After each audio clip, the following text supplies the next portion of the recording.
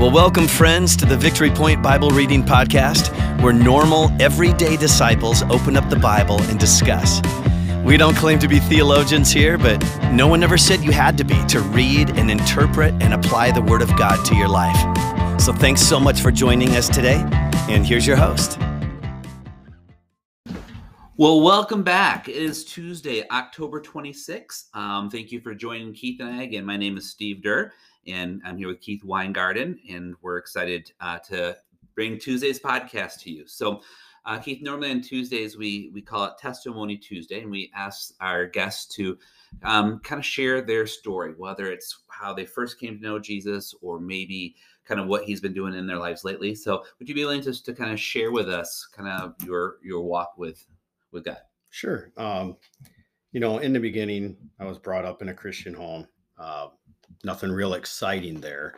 But the time in my life that I really saw God working and how it really drew me in and as a young man brought me more towards Christ was in 1995.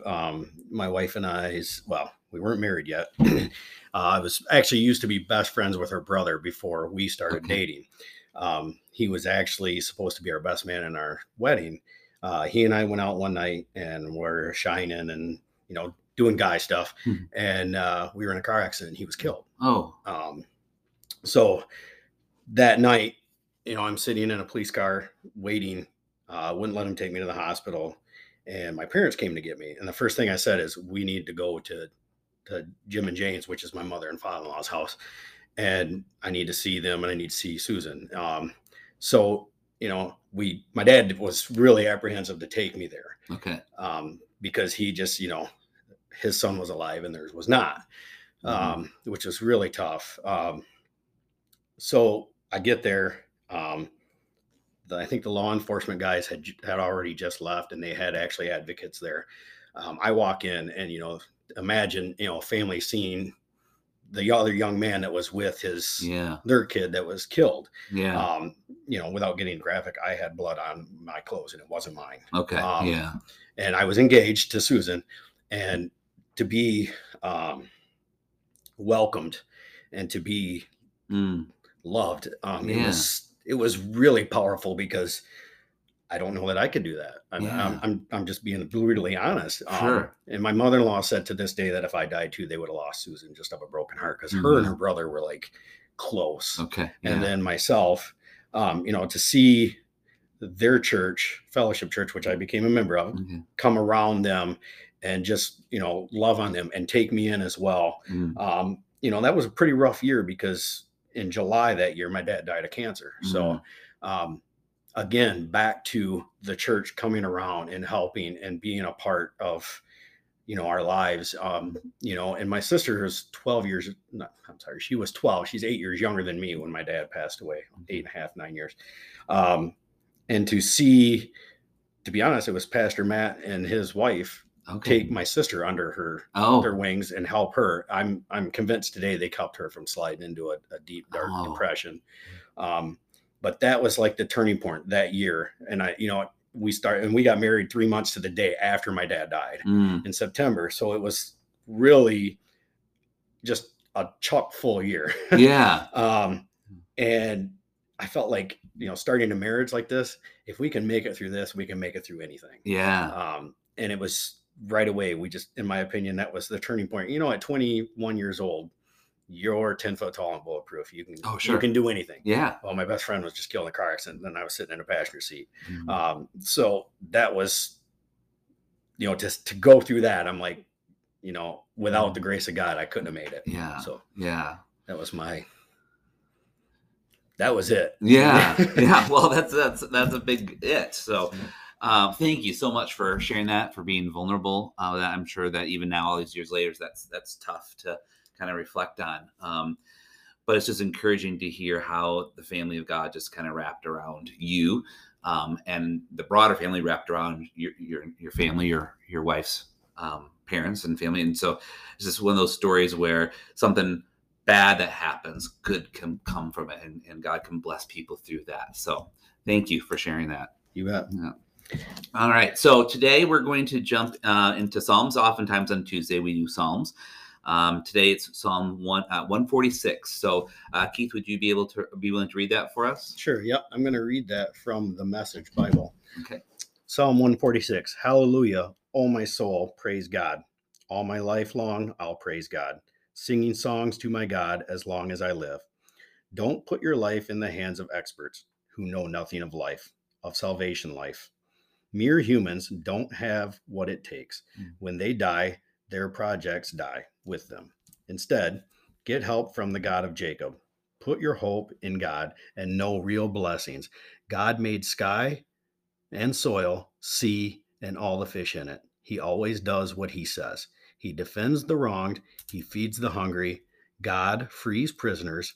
He gives sight to the blind. He lifts up the fallen. God loves good people, protects strangers, takes the side of orphans and widows, but makes short work of the wicked. God's in charge, always. Zion's God is God for good. Hallelujah. Awesome. Thank you for that. I'm glad you read it from the Message, because it just gives a little bit different spin on it. One of the phrases that you read that isn't in my Bible says God's he always does what he says. I think one of the biggest things that jumped out to me as I read this is the contrast between what we can get from men and what we can get from God. So it talks about don't put your trust in princes or in wise men. Experts, right? Yep. Because men's plans fail, right? And and my version talks about they can't save. When the spirit departs, they return to the ground. On the very day their plans come to nothing. We often try to put our hope in man, right, with other people. What this passage is saying is no, that's not the way to go. God always does what he says, and it lists all the things he does. He's the maker of heaven and earth. He remains faithful forever. He upholds the cause of the oppressed, feeds people, takes care of the fatherless and the widows and the aliens. So it's just, it was cool to hear that specific phrase. He always does what he says, because that just summarizes that vast difference between God and men. So, what about you? Well, with my limited experience with law enforcement, one of the things that really stuck out with me was, but he makes short work of the wicked. I used to be a reserve for the Ottawa County Sheriff's Department, and in a squad car, a couple times a month. Mm-hmm. And I wouldn't say that everybody we dealt with, even that were going to end up going to jail that night, was not wicked per se. Maybe some very poor choices. Sure. Yeah. But at that point, we are dealing with what our limited knowledge of man, and we're trying to discern what's been wrong and what's right. And we are dealing with them swiftly, taking them to jail or separating them.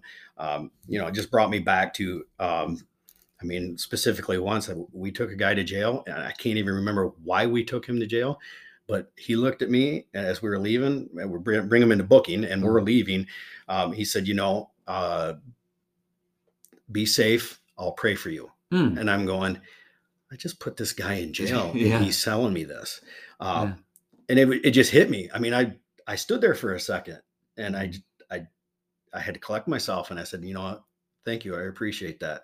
Yeah. He goes, I just want you to be safe. And I left. I mean, it was just that short, the hard part about what I did, especially even just being a reserve, was a lot of times things would happen, whether you help somebody in an accident or you help somebody or you put them in jail, you don't normally see the other end. Sure. What happens, you have to have the faith, of the right things happening. So that was partially where it kind of spoke to me on that. Okay. Yeah. So, God knows the full story. And so we might not see all of it, but he can bring that justice swiftly. Yeah. Yeah. Good. One thing that also just jumped out, tying it back to yesterday's story, verse 9 says, the Lord watches over the aliens and sustains the fatherless and the widows. And that's exactly what the story was about yesterday with Ruth and Naomi, how that Ruth was an alien, right? When she went back to Judah, that's not where she was from. They were both widows. They were fatherless. And so yet God provided for them and took care of them. So that was just kind of a neat connection between this passage and what we read yesterday. So again, one of the other things I wondered as I read this is it's so obviously the contrast between relying on man and relying on God that we should never rely on men. We should rely on God. But yet oftentimes we default to relying on men, whether it's political leaders, whether it's family members. So I'm wondering, I wonder, why is it so easy for us to trust in man that will fail and not trust in God, who is, Yeah, when you were just talking about that, I was thinking about what Pastor Matt had spoke about on Sunday when he was talking. He said he was talking to somebody, and the guy has been praying, or the person has been praying and praying, and God still hasn't answered his prayer. Yeah, I think that could be part of the problem, because even if it doesn't work out, when we put our faith in man, we get an answer relatively quick, whether they do what we want or need them to do, or they don't. Now we have a stepping stone to hit the next thing. So I wonder if it's just, our humanly body with timing and what, I if you ask my kids, I can probably be considered a pretty impatient person with them sometimes. Yeah. And I think that's just our nature as man. We want our answer, and we want it now. And, it's hard to sit and be, I'm trying to think of the word, but try to really be calm and wait for the Lord's discernment on that. So that's where I kind of get it, is just, it's easier for us. It's tangible. We can see it, and we usually get our answer much quicker. Yeah. So even if it's not the right answer, we know that the plans will fail. We go with what's right in front of us than what is unknown. So I would agree completely with you. It's easier to trust in what's here now. So it makes me wonder, if we know that God always does what he says, right? God has that ultimate plan that will be successful. What can we do to help us better trust in God and not rely on man? And the only thing I could think of was, well, are we intentionally looking for areas either in our own lives or in others' lives where God is providing, where man maybe didn't? So maybe it is an answer for prayer in somebody else's life, or no. Can you think of a time where maybe you saw God's provision for either your own life or somebody else's that served as a reminder that God is ultimately the one to trust in? Yeah. Probably one of the things I think about often is my boys have a friend, and her parents are divorced. And she always had looked up to me. The joke is that Mom and I are the cool parents. Oh, sure. Yeah. But, I don't know that she has a lot of correspondence and likes her dad that much, and sometimes just being removed is easier. Yeah. She always asks me for information, and she's in the reserves, Army Reserves, and an MP, which she's not a very big person in stature. But the first thing she did when she signed up for it, she called me and she says, well, you were in uniform. You're not a big person, but you always had, you've projected authority. And she's asking me, how do you do that? And how do you do this? And I'm like, well, I just kind of told her what I would do. And then the other, God, it was probably, 2 or 3 weeks ago, she texts me out of the blue and she says, Mr. Weingarten, my front bumper's falling off, and can you help me put it on? I kind of laugh, because if she knows me, I can build. I build. I don't wrench. Yeah. And I'm like, I'm not that great at it, but bring it over and we'll look at it. And if I can't, the next door neighbor is really handy.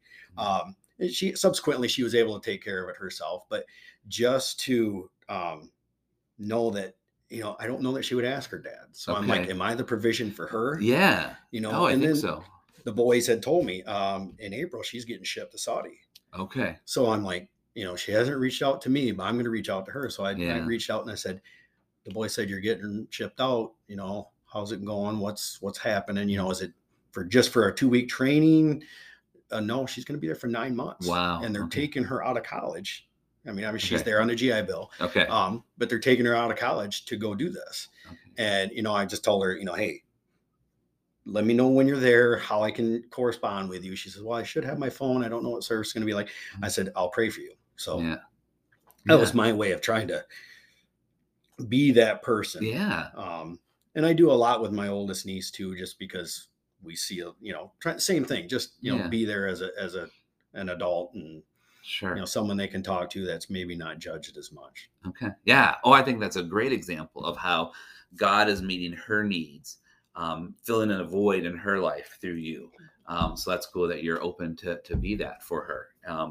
And I'm sure that whether she recognizes it or ever tells you that, I'm sure she appreciates that as well. So, well, I think that's, again, kind of a good note to end on, because it provides us a challenge that we can maybe look at, try to find areas in our life where we look for ways God is providing either for us or others as a reminder that he is ultimately the one that we need to trust in, and not man, not the worldly things.